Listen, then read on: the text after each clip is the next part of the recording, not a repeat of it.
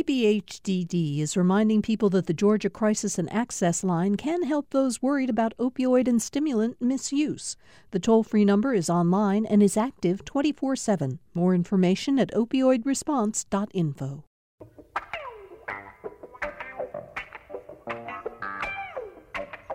It's time for another Political Rewind, and as always, I'm so glad to have all of you out there joining us. I'm Bill Nygaard. We have a terrific panel lined up for today's show, and clearly a lot to talk about.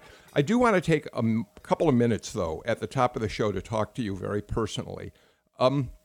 If you've been listening to GPB Radio early this morning, listening to Morning Edition, you know that we've just begun our fall pledge drive here at the radio station. We only do it twice a year, and it is crucial to us to be able to bring in the kind of revenues we need to keep programs like Political Rewind going. When we realized, last month that the fall pledge drive would inevitably and without any choice fall in the last weeks of a presidential campaign, the Political Rewind team went to the management team here and said, we really think it's important to do as much as we can to keep our show on track in the middle of a pledge drive. And, we didn't even have to go to them. They already got that.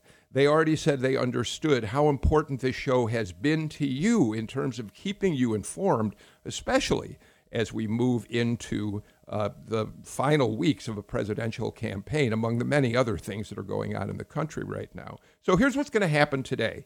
Today, we're not going to be interrupted by any pledge messages at all, other than me talking to you directly. The same tomorrow, because we think the presidential debate tonight is incredibly important, and we want to have as much time as possible to talk about that and other big issues that are going on right now. Do I think this is the best time for us to be asking you for money? Of course not. We're still in the grip of a pandemic. We're living in a toxic political environment that has many people feeling frustrated, depressed, upset. Questions about racial justice and equality continue to gnaw away at us and our consciences as we look for ways to solve those problems. So, of course, this isn't the best time to ask for money. But guess what?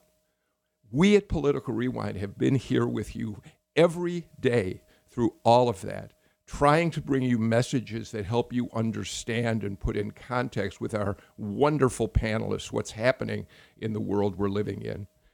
In January, we expanded the show to 5 days a week because you asked us to. You told us you wanted more Political Rewind, and that has required more resources. So to end my pitch to you at this moment, I just want to say this is the time. If you have given to us in the past, now's a great time to do it again. If you have not been a supporter of GPB Radio and of Political Rewind, please do it now. You can do it at gpb.org. You can do it while you're listening to this program, and I really hope you will. So that's it for right now. Let me get to the panel. Tamar Hallerman is with us. She's senior reporter at the Atlanta Journal-Constitution and joins us on Tuesdays. Hey, Tamar, how are you? Hi. Happy Tuesday. Yeah, I'm very happy to have you here. We're going to, in a moment, talk about a story that you filed for the AJC over the weekend, and we'll get to that. We're also joined today by Dr. Audrey Haynes. She's a professor of political science at the University of Georgia. You all know her well out in the audience. She also oversees the politics. Why am I blocking the name of your program, Audrey? Come on. Applied politics, because you say it. Applied politics. Thank you. Which, of course, trains students to become professionals in politics. Although, Audrey, I've said it before, I'll say it again, given the political landscape today, I hope you're training good people to do the most positive and good work they can in that field, Audrey. We do, and we always start off talking about ethics. So even if it's not against the law, it may not be a good thing to do. Okay. We're joined also by the CEO of DeKalb County, a very different position than being chairman of the county, Michael Thurmond. He, of course, is former labor commissioner of the state of Georgia, ran for the United States Senate in 2010, was a member of the state legislature from Athens. And Michael, although our listeners cannot see what we do, which is seeing each other on WebEx, I've never mentioned that behind you at your desk, you have a big sign that says inspire, which strikes me as being a word that animates your entire career as a political leader. Absolutely, especially as you just noted during times of pandemic and political toxicity. The focus should be, as Dr. Haynes spoken, as to do some good for someone every day you come to work. All right. Well, thank you for being here. And we're joined by Sam Olens. We love to have Michael Thurmond and Sam Olens on together because they've known each other for many years in politics. Sam Olens, the former Attorney General of the state of Georgia. Before that, one of the most highly respected county chairmen when he ran the DeKalb County Commission, and now a partner at Denton's, the world's largest law firm. Hey, Sam, how's life up there in Marietta? Doing well, sir. Thank you. Thank you for being with us. All right, let's get to one of the two huge stories that broke over the weekend, and that I want to find out from the panel what they think about, number one, their influence on the elections here in Georgia, but beyond that, how they're also going to impact the debate between Biden and Trump tonight. Tamar, on Saturday afternoon, President Trump formally did what we all expected him to do. He nominated Amy Coney Barrett to replace Ruth Bader Ginsburg to fill her seat on the United States Supreme Court. Controversial because of her conservative leanings to some. And you went out and gathered response. First, you got elected officials in the state, and it broke along party lines, right? Yeah, of course. A lot of Republicans who are already extremely supportive of the president immediately indicated that they wanted to see Judge Barrett's confirmation as soon as possible, preferably before the election.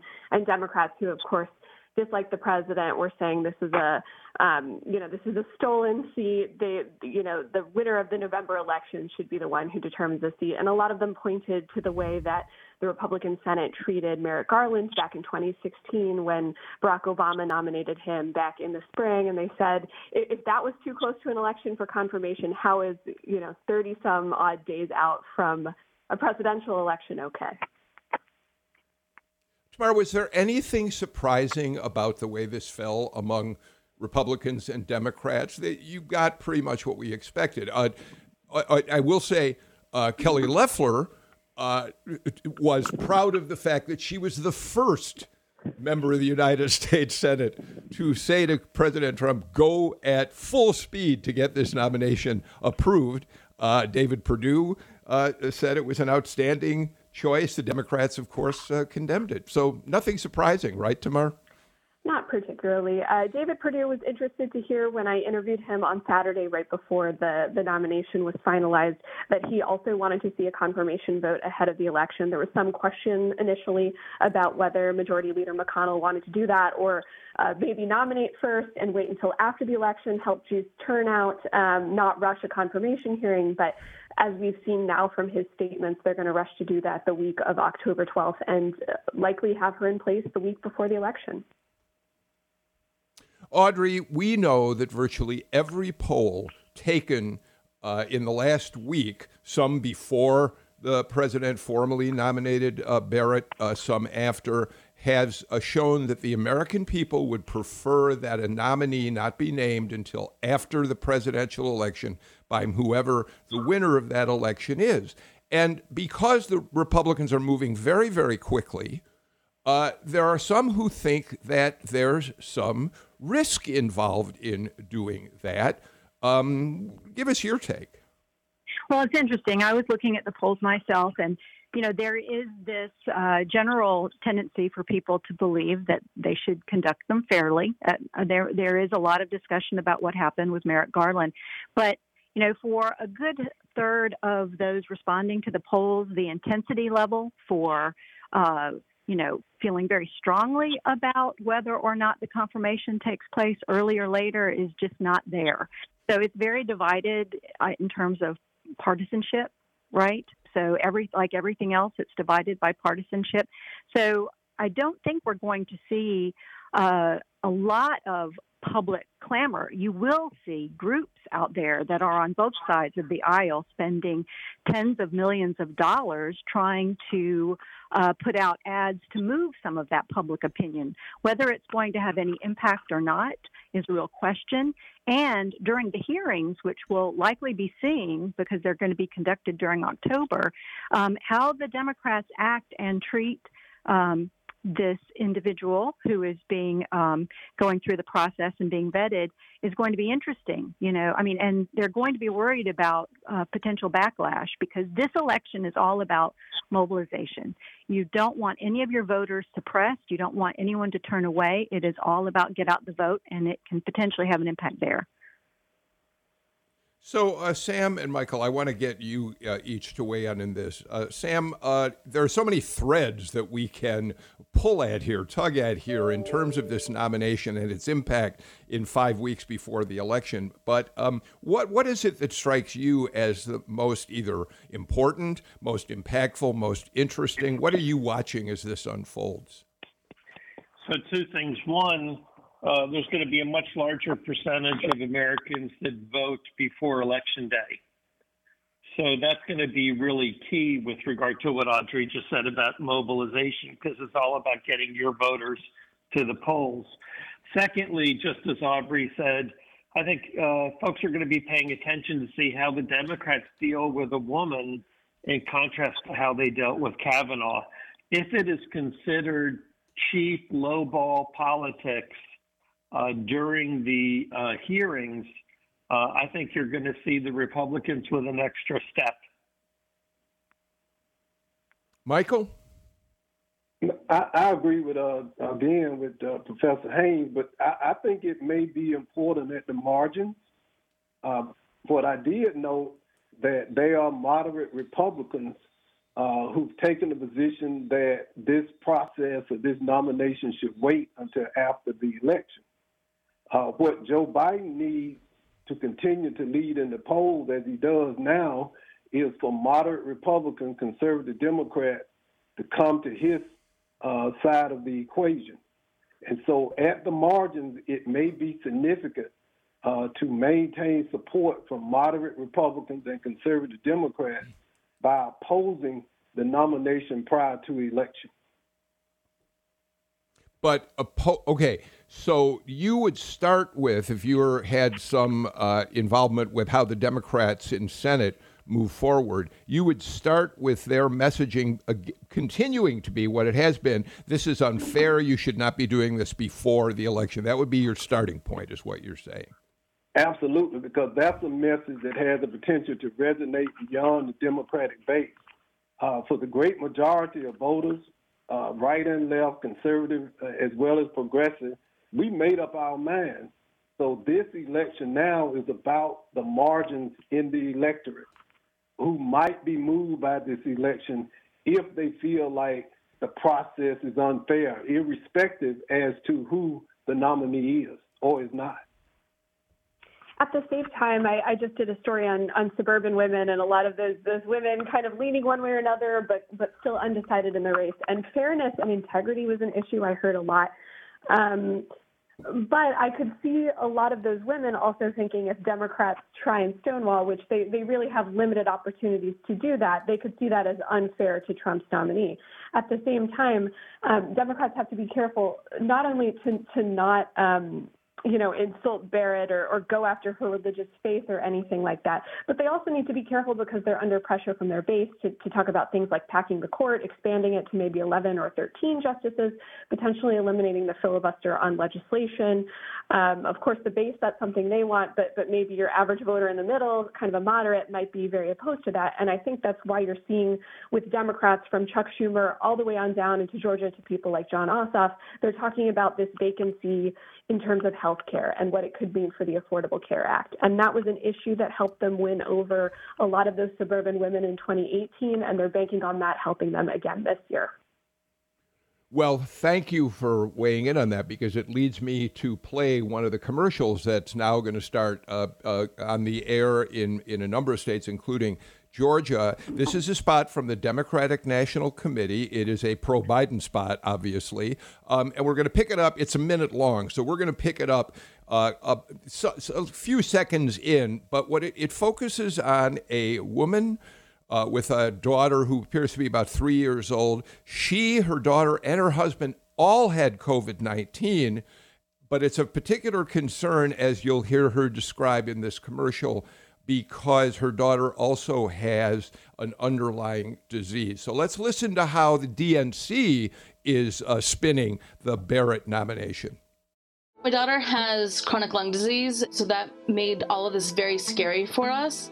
What also scares me is Donald Trump trying to let insurance companies deny health coverage or charge more because of a pre-existing condition.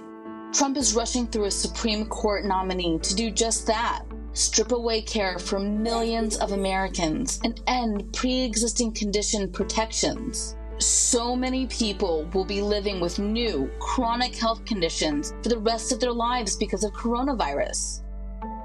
In the middle of this pandemic, how can you take away the very protections that ensure people hurt by COVID aren't denied coverage?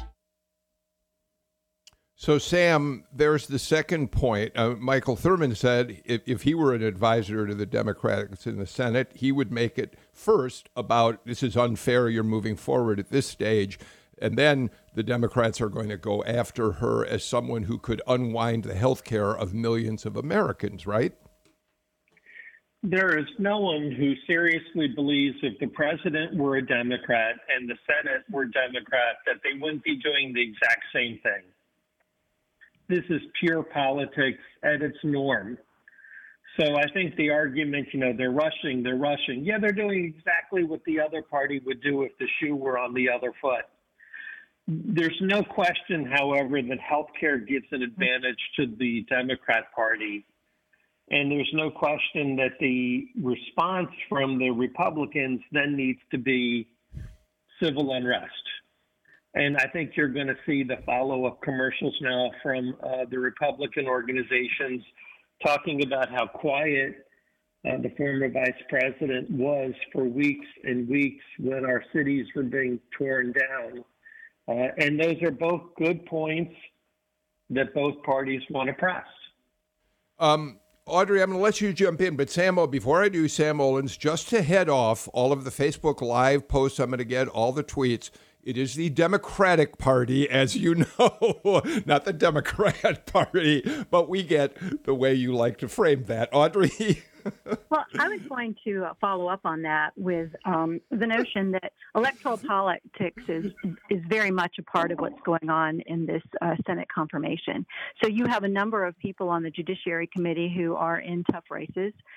How will this affect them?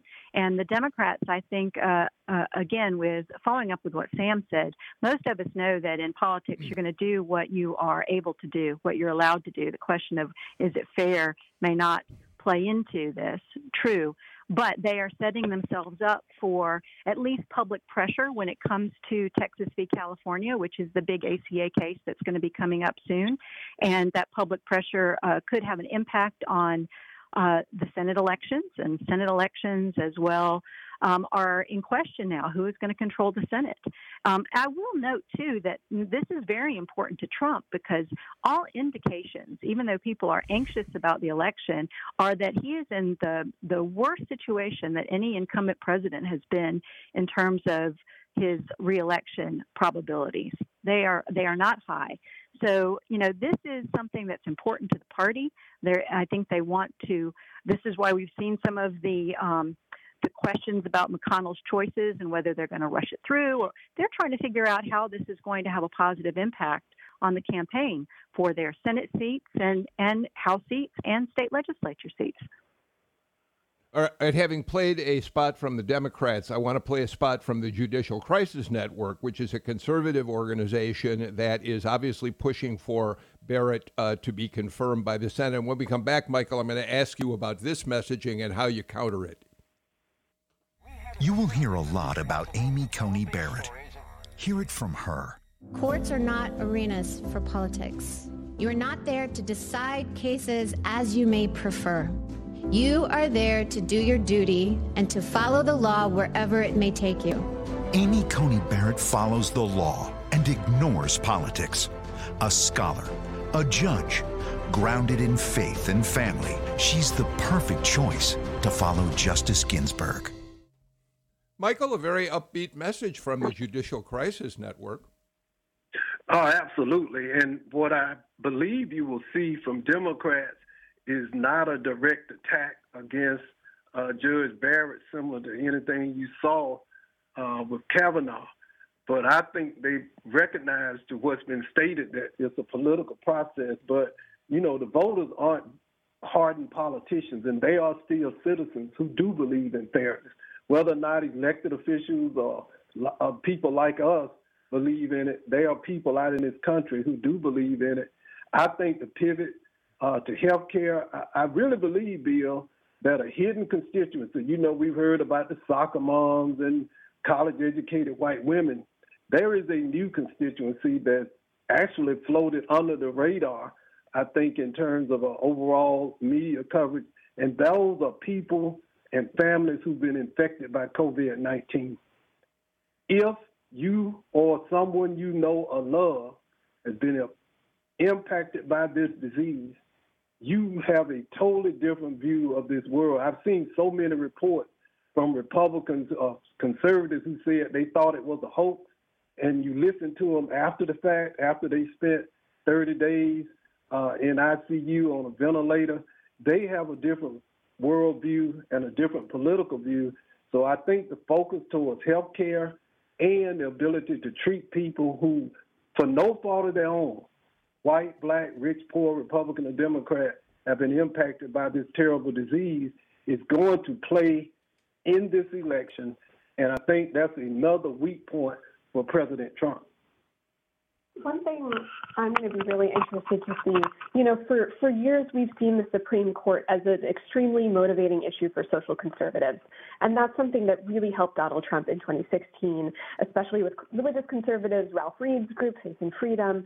I wonder how much it's going to motivate the left this time around to rally around Joe Biden, and especially more liberal voters who maybe aren't particularly excited about him.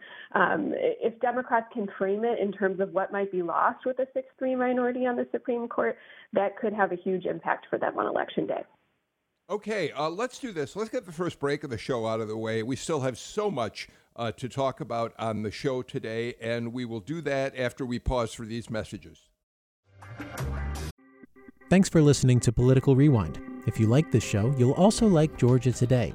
It's a daily podcast from GPB News, bringing you compelling stories and in-depth reporting that you won't hear anywhere else. Join me, Peter Biello, for this quick and convenient way to get the best of GPB News' extensive coverage of the topics that matter to you, delivered directly to your device every weekday afternoon.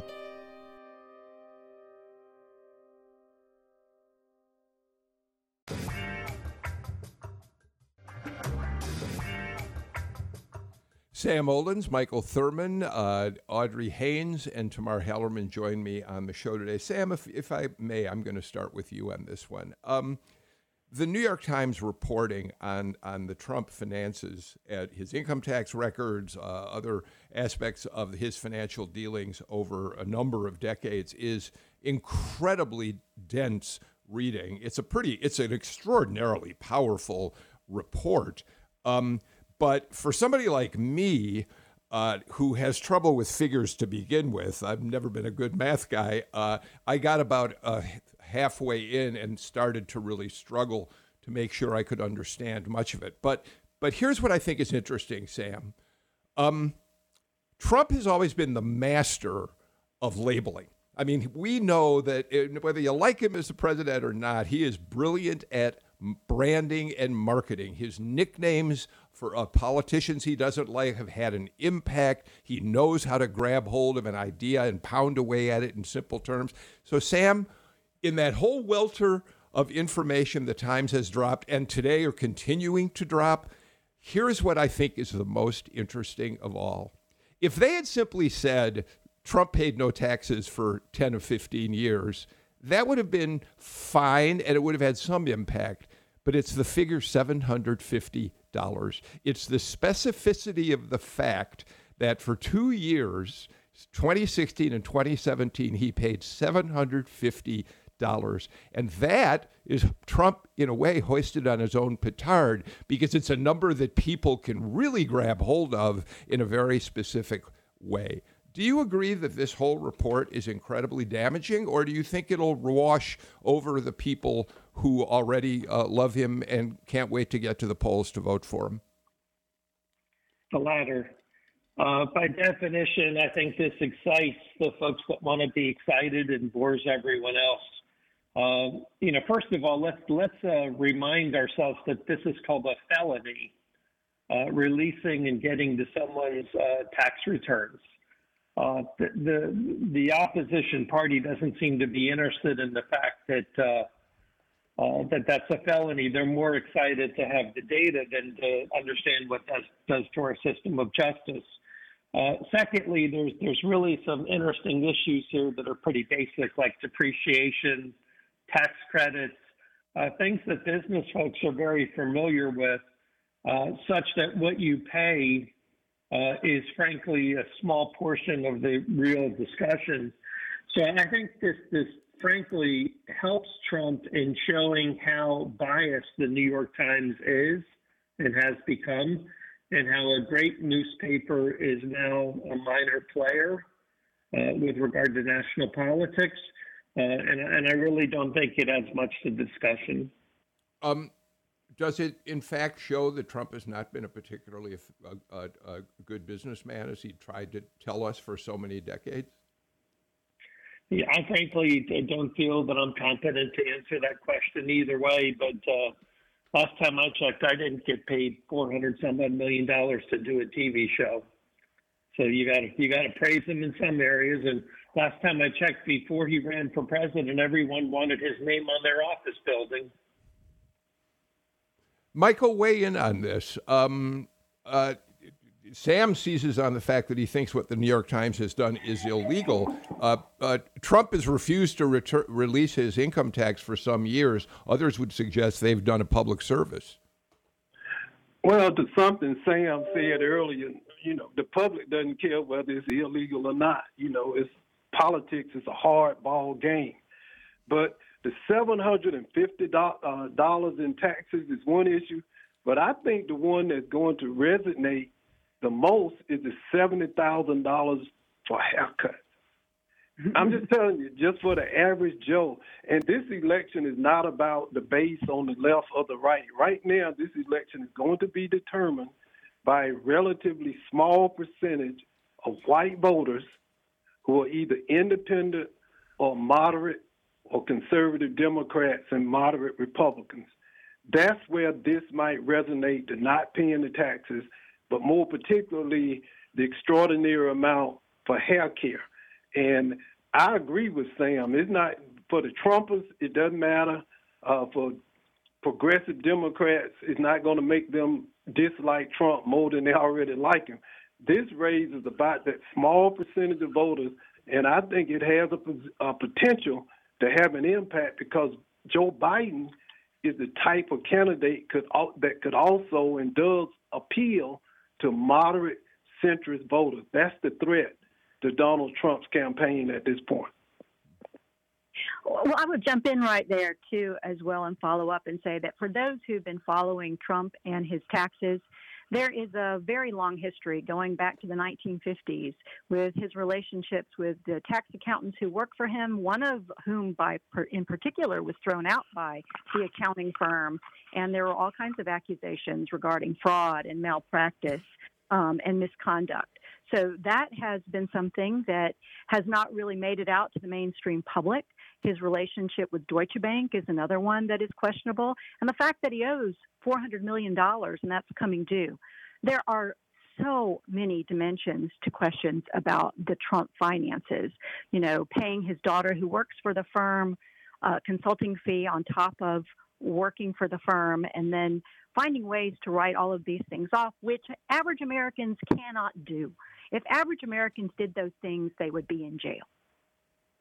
I think about how this could impact the race, and I'm not so sure this is the Teflon candidate where things like the Access Hollywood tape couldn't slow him down. So I really wonder. I think it'll add an extra dimension to tonight's debate, and I think his performance in defending himself will say a lot. But I'm not convinced that it'll move anyone at this point, just because everyone is so darn entrenched and there are so few people in the middle. So maybe it will, but I'm not so sure. Sam, I want to go back to the statement you made a few minutes ago.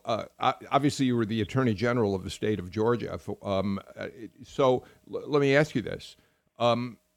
This is a federal matter, but you're saying that you, as an Attorney General, would have looked upon this as being an illegal activity by the New York Times. And I'm not a legal expert. I don't know anybody else on the panel who might have that expertise, but would it be illegal to release the returns themselves as opposed to reporting on some of what the returns say? So let me be clear. I think there's a whole line of cases going back to the Pentagon Papers where no one is alleging or should be alleging that the New York Times committed a crime. The individual that had access to the tax returns and released them, now that's a felony. And that's a federal felony, not a state felony. And I agree with Mike. Thank you. And I agree with Mike.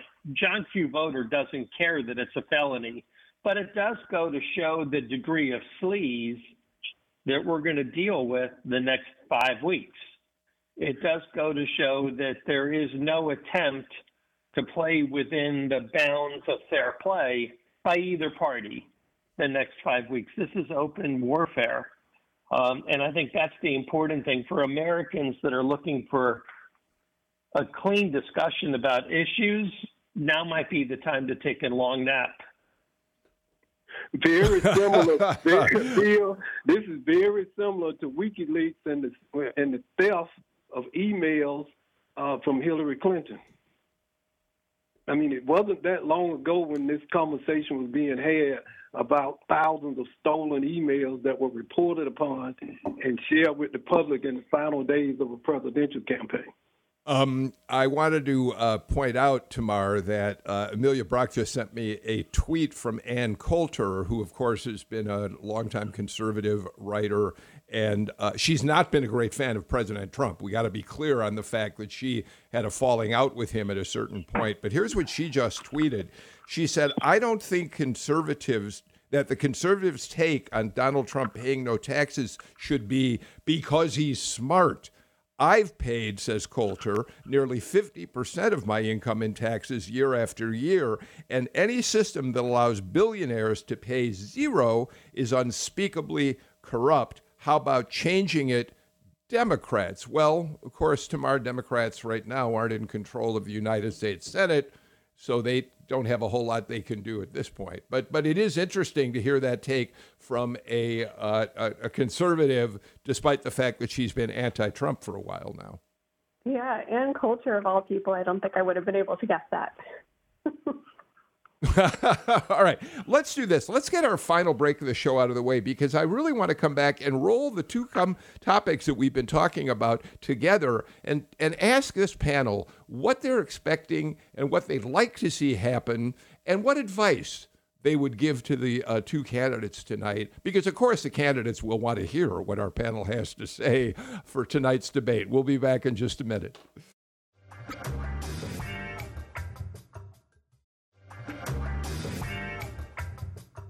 Welcome back to Political Rewind. Let me just remind you once again, we're in the middle of we've just started actually, our fall pledge drive. Twice a year, we come to you and say, we need your support. We're public radio, and we need your help to sustain the programming that we do here. And because we're in the middle of such a crucial election cycle, the bosses here have said, Political Rewind, you should go unfettered for some of the days during this drive. And even when we are going to have a couple of pledge breaks, we're going to do it in such a way that you get a lot of time for content from our panelists.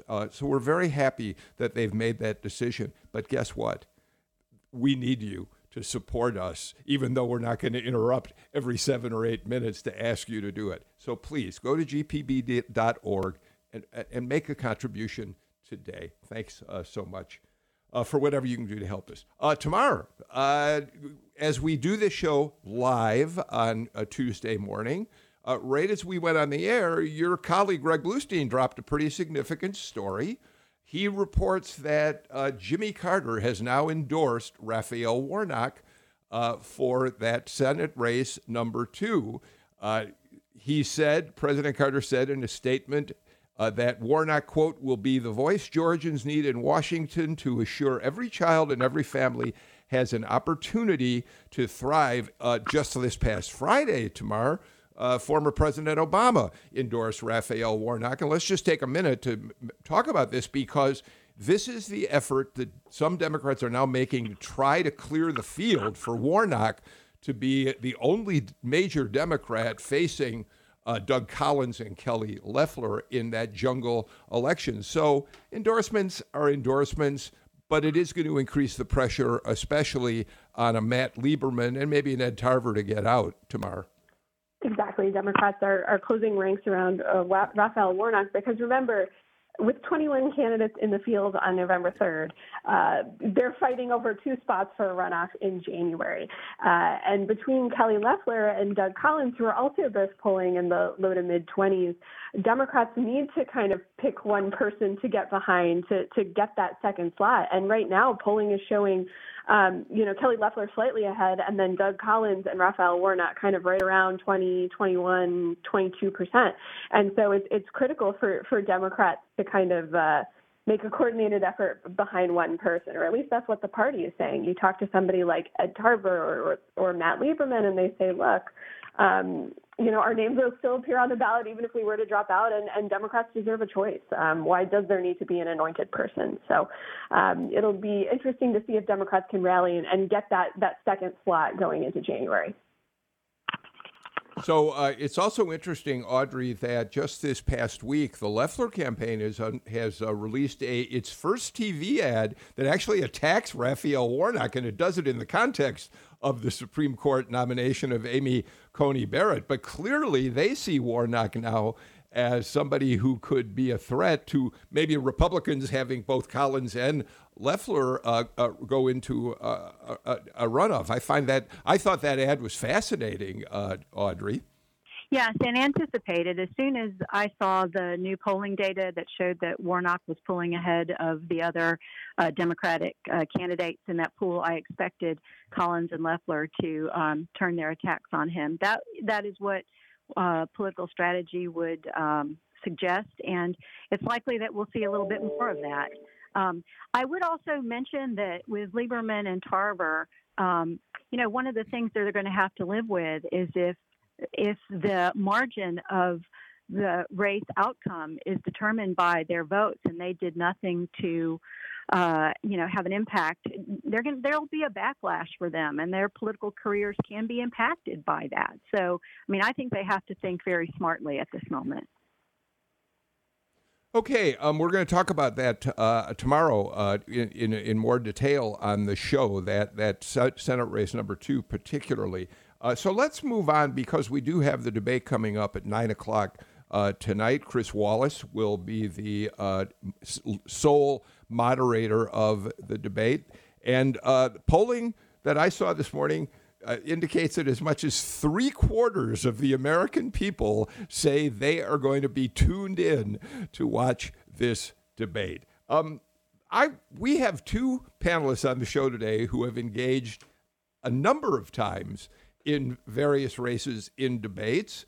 Michael Thurmond, let me start with you. First of all, when you approached, whether it was a debate for the Senate, for labor commissioner, for any of the other offices that you've held, what is the most important thing that you believe a candidate must do in preparing for a debate? Well, first and foremost, to understand what the goal and objective is for the debate that's being held, and to make sure that you're able to get your message, your ideas through the attacks or through the haze, so that you're speaking to your voters. Particularly, you speak first to those who support you to encourage them to go out and actually cast a vote, but you're also trying to pick up support from voters who may be undecided. So there are multiple goals, and ultimately you don't want to make a fatal mistake that might crash and burn your campaign. Okay, so that said, how does that translate to what you as a Democrat believe Joe Biden has to do tonight in facing Donald Trump? I think he has to continue to do what he's done to demonstrate that he is a viable alternative, not just for base Democrats. First, you reaffirm to base Democrats that I'm your guy and I'll fight for your ideas and the positions that Democrats believe are important. That's base. But I think Joe Biden brings something different to this campaign, is that he has also positioned himself to be a candidate that can appeal beyond the Democratic base to bring moderate Democrats and Republicans into the fold. You see it by the large number of Republicans who've already come out and endorsed him, Mrs. McCain and Colin Powell and others. I think he will try to inspire the base, but also embrace those moderate Republicans who are anti-Trump and encourage them to continue to support and vote for him, as well as independents. So, Sam, the same questions to you. First, when you were debating, what were you thinking? What was foremost in your mind for how you prepared and what you wanted as you stood there waiting for the light to turn on the cameras and the moderator to welcome people to the debate? What were you thinking you needed to accomplish? Well, first of all, I think Mike did a really good job with his answers.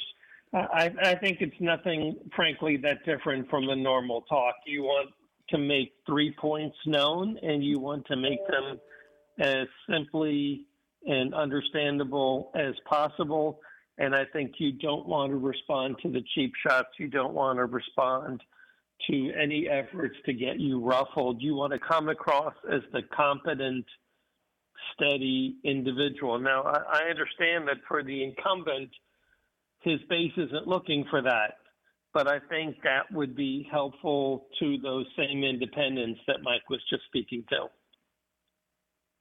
So what are the points if, and I'm asking you the question out of the blue, so you haven't had time to formulate an answer, but what are those points that Trump ought to make? I mean, clearly one of them would be his contention, at least.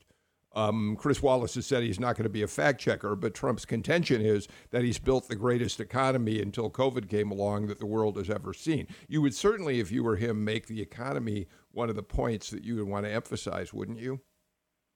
Sure, and I wouldn't be shy about the fact that the former vice president made statements about COVID at various times that are totally antithetical to what he says now.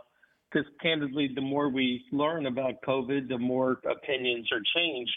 I think the interesting issue tonight is when Trump is attacked, for instance, for the taxes, I think it would be appropriate to talk about the former vice president's judgment. He has previously stated that as president, he would not want any members of his family to be hired by large foreign companies, to be dealing with foreign governments. And the question needs to be asked, why then was it appropriate for your son to do that when you were vice president? Because he can come across as the very nice grandfather, but he needs to be able to respond why it was appropriate for his son to be making hundreds, if not millions of dollars in an issue he knew nothing about, but for the fact that he was the son of the vice president. Audrey, there's no question that Hunter Biden is a liability in terms of his relationship with Ukraine for Joe Biden. So, so we'll see how that plays out tonight. But Audrey, and then tomorrow I want to get you in on this too. To prepare for the show today, I watched some of the 2016 Trump Clinton debates again. Not all of them, but watch little pieces of them. And what I think it's easy to forget is that whether you like his style or not, Trump ended up being really good at commanding the stage of those debates, making the points he wanted to make. Yes, bullying at times Hillary Clinton, but Joe Biden walks into a room with a guy who showed in 2016 he knows how to get what he wants to get across, even if it alienates the people who already dislike him. Audrey? Yes, and I expect we're going to see some more of that too. It's going to be like watching the sort of like the schoolyard bully who is cool versus the student government nerd in the office. And I expect that Trump is going to do what he always does, which is, throw some insults, do some name calling, make up lines like, hey, did you make up that response in the basement you've been hiding? Those types of things. But then it's up to Biden. And I would say, preface this, that I think at this point, Biden has a higher level of performance that he has to meet, because no one expects much from Donald Trump. And he's been lowering expectations. I don't practice. I'm president. I do this every day. So if Biden can come in there, and I think the best thing he could do is talk to the American people to lower their anxiety, show off his leadership skills, act as a foil for Trump's general lack of knowledge about all things constitutional and relating to government process. If he can do that, he will be okay. But he can't make too many mistakes. He cannot look like the things that Trump has been framing him as Sleepy Joe or, those types of things. Yeah, he has to stay immensely cool under pressure. And Trump is an unconventional candidate who showed he's willing to do all sorts of things to unnerve his opponent, like he did in 2016 with Hillary Clinton. He's going to go after Biden's family, which is such a soft spot for him. And Biden has showed in the past that he'll take that stuff really personally and can kind of lash out at people in a debate. So he'll have to kind of keep that under control. Be ready for the unexpected from Donald Trump. Something else he's going to have to do is be careful that he doesn't have any blips. Something you see from Donald Trump and his surrogates is talking about how Joe Biden is getting old, how he's not mentally where he used to be. And Republicans will seize on any sort of blip that Biden may have. So he has to be very careful that he appears sharp and engaged and with it the entire time. Well, and I just thought of something. And one of the things that we know Trump is, he's a bully. He presents himself as such, and it works for him with certain constituencies. What Joe Biden has to be, having been the littlest guy in my class and had a few bullies to really, try to take advantage of me throughout my life growing up, the thing you have to remember is you don't have to beat the bully, but you have to fight back against the bully. So that's the point with Joe Biden, and I think that's the advantage he has. He doesn't have to defeat Trump, but he has to demonstrate that he's going to punch back against Trump. And there are millions of Americans, not just Democrats, who want to see somebody punch him back in the face because he's so good and so inclined to do it. Trump throws the insult, and one thing Biden can do that I've seen, he also can deliver a punchline and the proper insult. And I think people are going to appreciate that. Sam, I said when I mentioned that Chris Wallace is going to be the moderator, the sole moderator of this debate, that he has said in interviews leading up to tonight that he does not plan to play fact checker. We remember there was a moment in a debate against Hillary Clinton in which Candy Crowley, the former CNN political reporter, actually jumped into the middle of an argument between the two candidates and did call out one of the candidates for making an accusation that wasn't true. It's not important to go into the details now of what it was, but look at it from our point of view, people like me as journalists, that's a tough spot to be in, especially when you know that hyperbole has been a part of President Trump's entire political career, and where at times Joe Biden has made statements that Washington Post and other fact checkers have dealt with. Should a moderator try to remain as neutral as possible? Look, there was a moment in the Obama-Romney debate where the moderator jumped in, and guess what? She was 100% wrong, and it really hurt Romney. So I think that was the Crowley moment. Yeah, so she's had more than one. I was trying to be nice to her and not reference that it was heard twice. I think the what you want in a moderator is really tough questions, and I think Chris Wallace does that very, very well.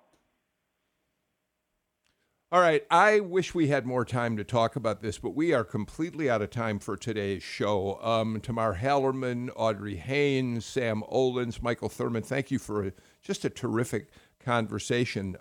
We will be back tomorrow with another show in which we'll talk about what happened in the debate, among other things. Again, please, if you have the resources, now is the time we ask you to help GPB Radio. Go to gpb.org, contribute right now. Thank you so much. I'm Bill Nigut. Until I see you tomorrow, take care, stay healthy, wear a mask, and please get a flu shot. See you tomorrow.